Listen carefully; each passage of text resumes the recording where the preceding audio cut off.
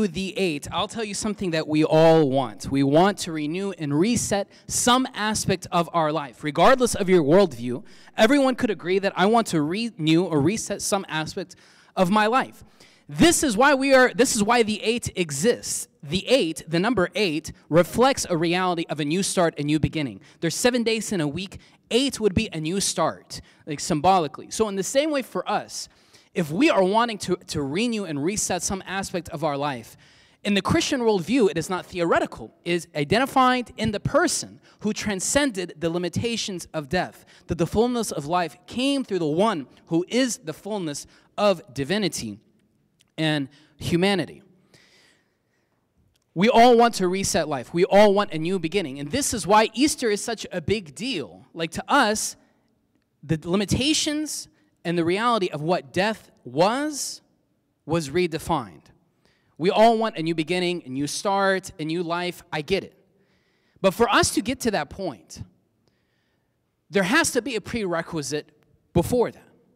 We have to embrace certain truths, certain realities, in order for us to embrace a new start and a new life. Last week, we looked at the prerequisite of holding on to hope, but at the same time, knowing that there is pain.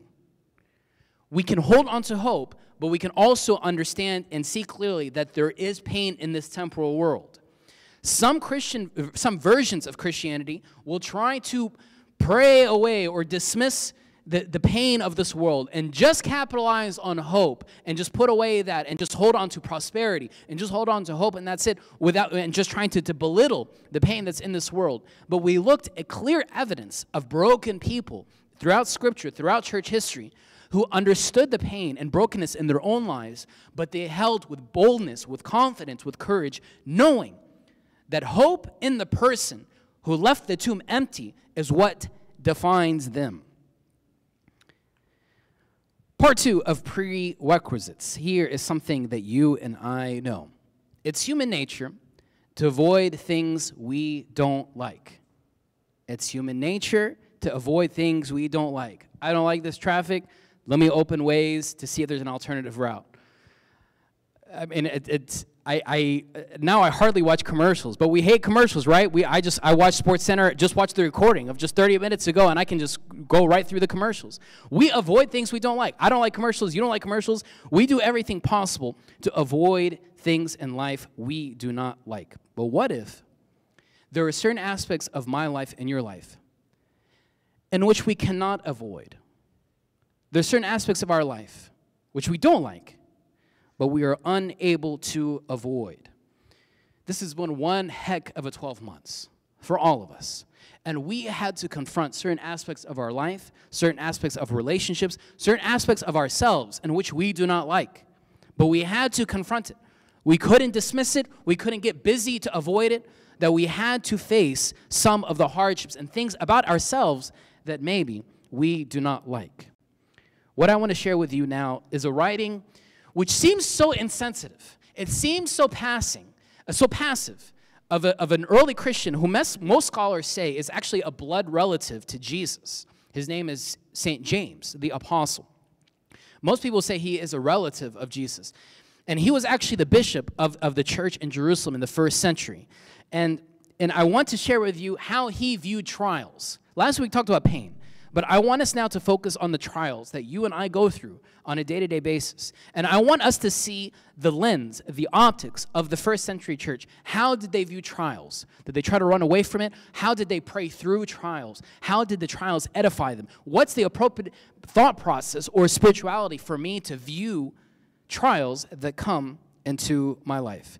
St. James says this in a letter, a manuscript that he wrote to a group of early Christians in the 1st century. St. James says this: "Consider it pure joy, my brothers and sisters, whenever, not if, whenever you face trials of many kinds." He didn't say, if you face trials, consider it pure joy. He says, whenever you face trials, which I guarantee you will, consider pure joy. It is so easy to dismiss this and we're like, okay, great, that's fabulous, that applies to St. James. That doesn't apply to me. How am I supposed to consider pure joy when I'm going through this pain, through this hardship, through this anxiety in which I'm losing sleep? I'm so off balance because of this. And it's so toxic to myself in so many relationships in my life. You want me to count pure joy when this trial is in front of me? What gives me confidence to lean in on what St. James is saying? Because this is a first eyewitness, a disciple, a follower, a student, a relative of Jesus. And for him to say that, there must have been some experience, some hardship, some trial in which he went through, in which he can say this with so much vulnerability and confidence, to say, to consider it pure joy when you face many kinds of trials. He continues, consider pure joy, my brothers and sisters, whenever you face trials of many kinds, because you know that the testing of your faith produces perseverance. The testing of your faith produces perseverance. If you were like me, you probably grew up hearing a lot, you need to have faith. You need to have faith. Just have faith. Like, okay, but I don't know how. Okay, just pray about it. What do I pray about? I don't know if I have faith. And you kind of go through the circle of those types of conversations or those questions. But how is faith? How do I know if I have faith or not? Is it a button I press? Okay, I think I have faith. I don't have faith. Faith is exposed through trial. Trials expose the authenticity of our faith. Trials expose the authenticity of our faith. This is a very silly example. I even put on my note an orange emoji to remind me of this example. An orange. How do you know the authenticity of an orange? You squeeze it. When it's put under trial, when it's put under pressure, when it's put under stress, how do you know what's inside the orange? It's by putting pressure on it. And once you see that, then you can see the authenticity of what the orange is. You and I, on good days, it's easy to say, yeah, I have faith. On good days, it's easy to connect with God and have quiet time with Him. On easy days, it's easy to come to church. But on painful days when maybe we've lost hope or the trial is kind of suffocating us, it's easy to say, I just need time to myself. I don't need to come. I don't need to be around anybody. I can't sit with Him today. I can't talk to Him today. Faith is not just a button. Do we have faith or not? It is put to the test when trials come our way. Not if, but when trials come our way. You can know the authenticity of who I am. When I'm put under pressure, some of you have seen me when I get angry or when I get mad. There is somebody here that does see those aspects of my life regularly. You can see what's the authenticity of my identity, of my faith, when I'm put under pressure. And the same is true for you and me. It's easy. It's easy to have faith when things are easy. But St. James makes it very clear. Consider pure joy whenever you face trials of many kinds, because you know that the testing of your faith, that exam, that quiz of your faith, this is what produces perseverance. If I ask you, regardless if you're all into Jesus or not right now, if I ask you, do you want the virtue of perseverance? Everyone would say, yeah. But how are we building that muscle of perseverance? For me to gain that virtue of perseverance, I have to change my optics, my view of how I look at the trial in my life, the hardship of my life. If I look at it differently, this is how I can build the muscle of perseverance. But we live in a world, we say in theory, yeah, it'd be great to have perseverance. But if something's not convenient for me, or I'm not feeling it on that first date, or I'm not feeling it after that interview, or I'm not feeling whatever, I close it. I'm done. We want things to be convenient. We want Amazon Prime. We want it on my door right now. There's no such thing as perseverance. We want it in theory. But when it comes to trials, we want to look at the trials very differently. We want it to just be dismissed. We want to pray it away. We want it to go away. As opposed to looking at it and saying, this, somehow, in a weird way, I'm supposed to look at this and find pure joy in this. How? I don't know, but I'm going to go all into whatever St. James said. Because he must have been speaking from experience. He must have been experienced because he was a first eyewitness of experiencing his Savior. And because of that, I'm all in to what St. James is saying. Trials exercise our faith. Trials exercise our faith. When circumstances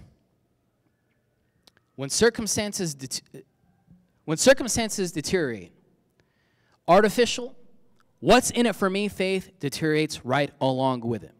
When circumstances deteriorate, artificial what's in it for me faith deteriorates right along with it. When you get that phone call, when you have that conversation, when that thing happens at work or in your health or whatever the case might be, for most of us, not most, it happens to all of us. It's easy when circumstances begin to deteriorate, when something begins to fall apart and unfold in my life, it's easy for the convenient, what's in it for me faith to fade away as well. Right? Because we approach so many things in our life from a consumeristic mentality. What's in it for me? What's in it for me? Maybe that mentality also continues into church. What's in it for me? And we approach Jesus in the same way. What's in it for me? How can he make my life better? What's in it for me? What's convenient for me? But when trials come and things begin to unfold because of that phone call, because of that relationship broken, whatever the cause may be, when that trial comes, that faith, that version of faith, what's in it for me, that consumeristic, that counterfeit, that artificial faith, fades along with it. And I cannot tell you how many people are post-Christians because their faith was based on the bedrock of what's convenient for me. And once pain comes, once trials come, they say, oh, this trial come, and supposedly God did nothing for it? No, thank you. Then I'm done. I'm done with all that childhood Christianity stuff. This is the pandemic of America. That's the pandemic. Because we do not build in ourselves. We do not build in our children the genuine authenticity of faith, which is not a version, what's in it for me. It's not an artificial, superficial version of faith. St. James makes it very clear. Yeah, great, you have faith, but the authenticity of it is when it's exercised. The authenticity of it is how you approach the trials. This is what builds the virtue of perseverance. St. James, let me say this one point. Trials demonstrate and produce something. Trials demonstrate and produce something. Trials demonstrate who I am. They demonstrate what version of faith do I have. The trials demonstrate, is it a superficial, consumeristic, what's in it for me version of faith? It shows, being squeezed, me being pressured, shows what version of trust do I have. Trials demonstrate and produce something. St. James continues. St. James basically says in the next part, don't leave the gym early. Don't leave the gym early. Don't try to find an exit ramp to get away. St. James continues. Let perseverance finish its work, so that you may be mature and complete, not lacking anything. What is St. James saying? He's saying, let perseverance complete its work, so you will be complete. Again, he's kind of using a play on words. Let perseverance complete its work, so you will be complete. Let perseverance complete its work, so you will be complete. Don't find a way to get out early. St. James saying, don't leave the gym early. Persevere. I promise you, if you push through and you change the way you view your trial, this is where you will find life. This is where you will build that strong foundation, that authentic version of faith, in which your trust is not what's in it for me, but your trust is built on the genuine foundation of what the first century church and first century followers of Jesus were based on. St. James wasn't trying to just pray away and dismiss the trials, but he's saying, look at it face to face, the trials, and say, this is where I find joy. This is where I need to build a solid foundation, a version of faith in which it will persevere. In which St. James continues, let perseverance finish its work, so that you may be mature and complete, not lacking anything. Bear with me now for the next 60 seconds. I want to share with you now a quote from a 4th century bishop by the name of St. John Chrysostom. And I want to share, how does he digest trials? How does he view perseverance? How does he view pain? One of the biggest advocates for social justice in human history is St. John Chrysostom.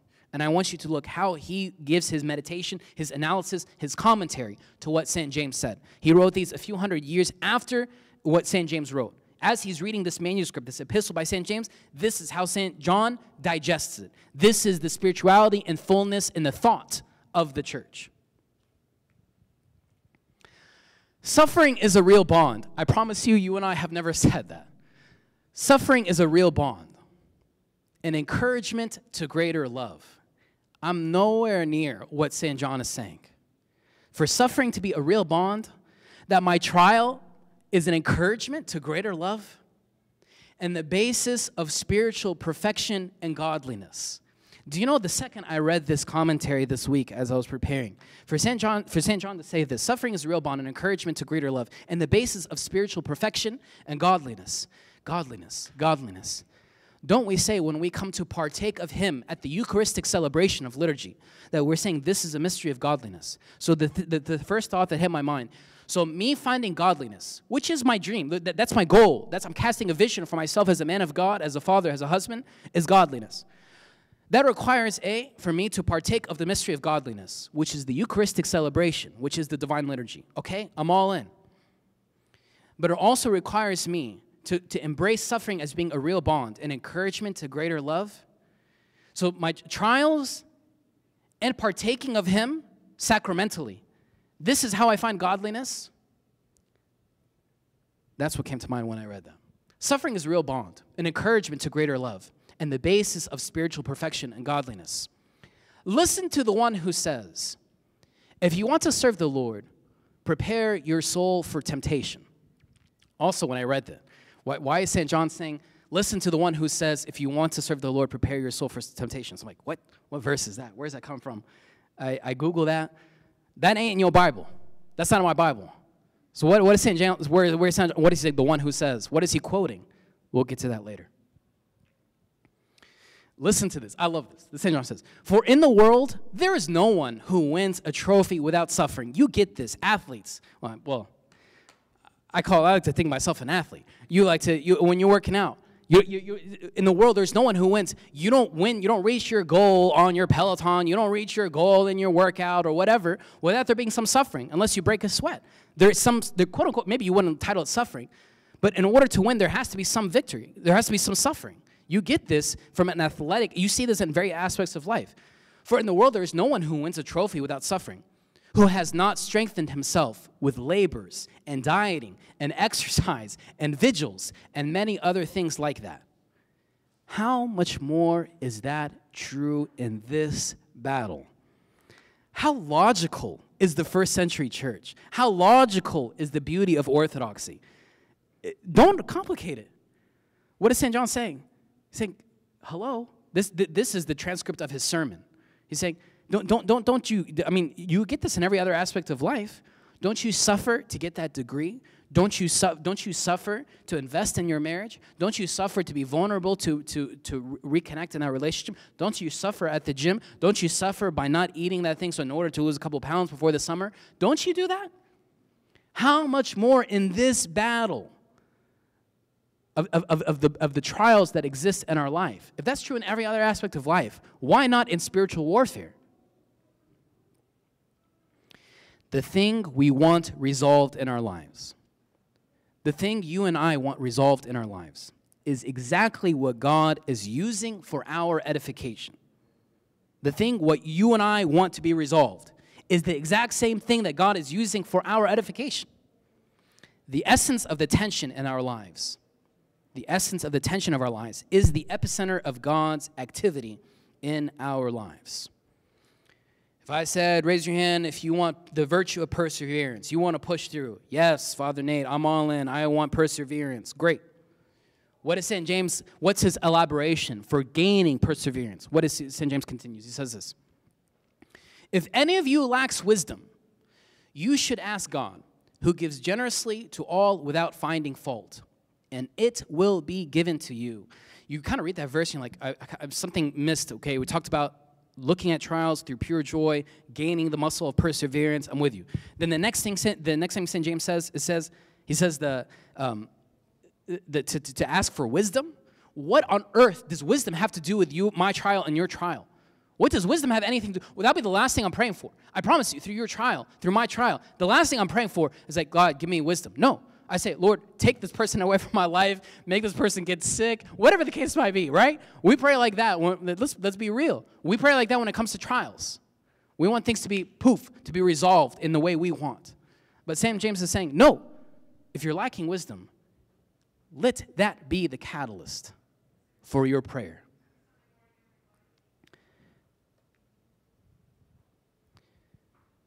St. James says, I'm sorry, before I go to that. If you and I are going through a tough time, we don't ask for wisdom. But let that be the change in our heart, in our mind, in our prayer. When trials, not if they come, when trials are there now and will continue to be for the rest of our life, until we have in the rest of our life in this temporal world, trials will always be at our front door.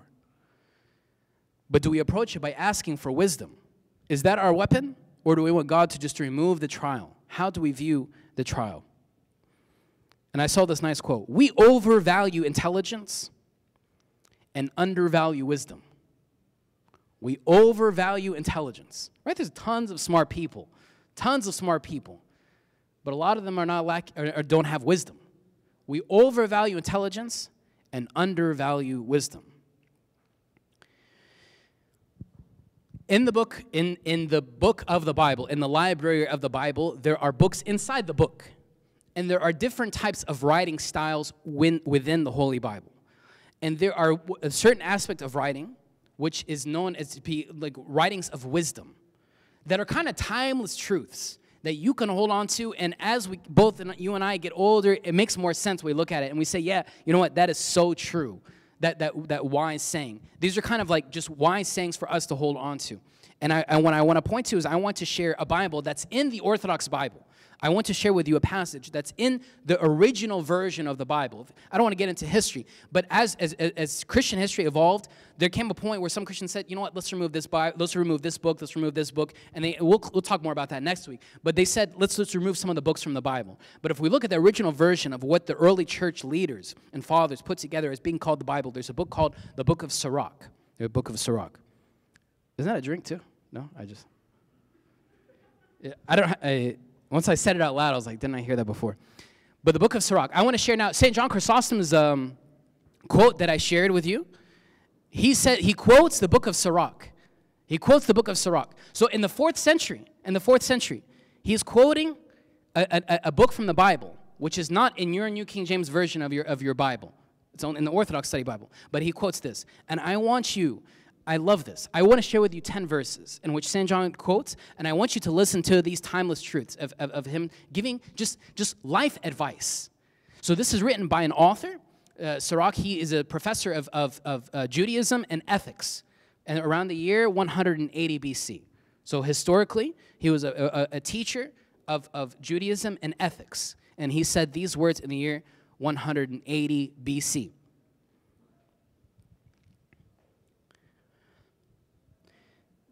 Son, when you apply yourself to the service of God, stand in justice and in fear, and prepare your soul for temptation. Humble your heart and persevere. Incline your ear and accept words of understanding. And you should not hurry away in the time of distress. Endure steadfastly for God. Join yourself to God and persevere, so that your life may increase in the very end.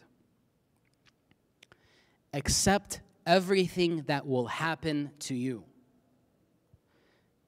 Again, accept everything that will happen to you, and persevere in your sorrow, and have patience in your humiliation. For gold and silver are tested in fire, yet truly acceptable men are tested in the furnace of humiliation. Believe God, and he will restore you to health. And straighten your way, and hope in him. Observe his fear, and grow old in it. You who fear the Lord, wait for his mercy. And do not turn away from him, lest you fall. You who fear the Lord, believe in him, and your reward will not be taken away. You who fear the Lord, hope in him, and mercy will approach you to your delight. You who fear the Lord, love him, and your hearts will be illuminated. Isn't that nice? That was Sirach chapter 2, first 10 verses. I'm more inspired. Like, one of my favorite things in ministry is actually the sacrament of confession. I like it so much because I get inspired when I see somebody else's struggle, when I see them pushing through their struggle, and they're coming with vulnerability to God in the mystery of confession, and I see their struggle, and I see them pushing through, I get inspired for a couple of reasons, but one is I ask myself, I might be struggling with the same thing, but in a different way. I ask myself the same thing. But I also love seeing their perseverance, them pushing on hope, even if they come to the mystery of confession, and they come with no hope, but they're coming to God in the sacrament. That inspires me. And I love seeing how they're approaching the trial that's in their life. And in a weird way, that gives me life. Like, to me, it pushes me through, because I'm like, we're in this together. Okay, your version of trial might be different than my version of trial, but we're in this together. Let's stand up and pray, and we pray the absolution. And we both acknowledge that we are two weak people, wanting to be made whole, wanting to complete our journey of persevering to the end, and to view our trials as pure joy. And I love that. This is why, my friends, the church makes a big deal of the saints of the church. We find life when we see their struggle. We find life when we see how they persevered. This is why we honor and venerate the saints, the people, the men and women who have come before us. We honor them not just for whatever reason, for blessing, and no, that we find life in their struggle. This is why their biography, the stories of their lives that were written, they highlight their struggle. For us to be like, man, okay, if St. George could do it, if this saint can do it, man, I got this. If he pushed through with perseverance and found life because he completed his journey of perseverance, I got this too. This is what gives us hope. When I think of the saints of the story, I think of the analogy when I was in dental school. When I lost all hope, when I kept on failing one class after another, and I'm at the bottom of my class, that's it. This is not for me. Obviously, it wasn't for me, but it ended. I went in. I thought it was not for me. What gave me hope is when I see on the walls of the other previous graduating classes, and I'm like, okay, you know what? That guy looks like me. I'm not the smartest guy in the room, but I'm not the dumbest, I don't think. So if he can make it, I can make it too. This is the theology of the church. This is why we honor and venerate the saints. If they can make it through, man, I can make it through. This is why we honor them as we look at their struggle and their perseverance. Their faith produced perseverance and courage in the midst of trials in our fallen world. In your life and in my life, God will use what he chooses not to remove. God will use what he chooses not to remove. The thing that you and I want to be dismissed and taken away, and that person to be removed, or that thing to be removed, or whatever the case might be, that thing, that sickness, that relationship, that issue is exactly what God is wanting to use in my life and in your life. St. James finishes off by this. Blessed is the one who perseveres under trial. Happy is the one who perseveres under trial. Because having stood the test, that person will receive the crown of life that the Lord has promised to those who love him. Happy is the one who perseveres under trial, because having stood the test, that person will receive the crown of life. What's the crown of life? I don't know. But I do know that's guaranteed for me. I see it in the book of Revelation. I see it in other aspects of the church. St. James says it. Whatever that is, I don't know. But I know that waits for me. It requires me to persevere. This is my prerequisite. If I'm wanting new life, if I'm wanting to rise from death, the same way Jesus did, if I'm wanting that to be a reality in my life, then I have to persevere through my trial and not dismiss it, not pray it away, not for it to be resolved in the way I want, but for me to look at it with pure joy and ask for the weapon of wisdom, for me to seek wisdom, and for me to build the muscle, the virtue of perseverance. Let us stand for a prayer.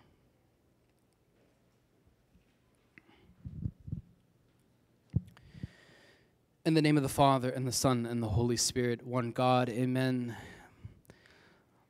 Lord, even if our life is just one day, we know that there are trials that always pull us down. And you even guarantee that there will always be trials. There will always be hardships in our lives. But Lord, just as we pray in the liturgy that we look for the resurrection of the dead, we are looking for that resurrection. We are looking for that new life. We are embracing for you to give us new life. But there are prerequisites. It requires us to look at pain the way that the early church did. It requires us to look at trials the same way the early church did. We cannot dismiss it. We cannot just put it aside. But for us to look at our trials, our hardships face to face, and to look at it and embrace it and say, this will give me pure joy. The thing that God chooses not to remove from my life is the exact thing my Heavenly Father wants to use for my edification.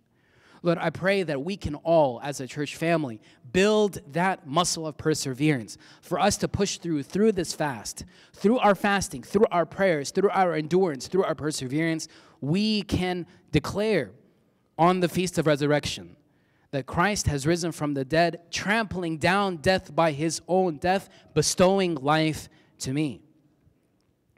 Through the prayers of St. James the Apostle, St. John Chrysostom, and all your saints, Lord, hear us as we pray together, saying, Our Father, who art in heaven, hallowed be thy name. Thy kingdom come, thy will be done, on earth as it is in heaven.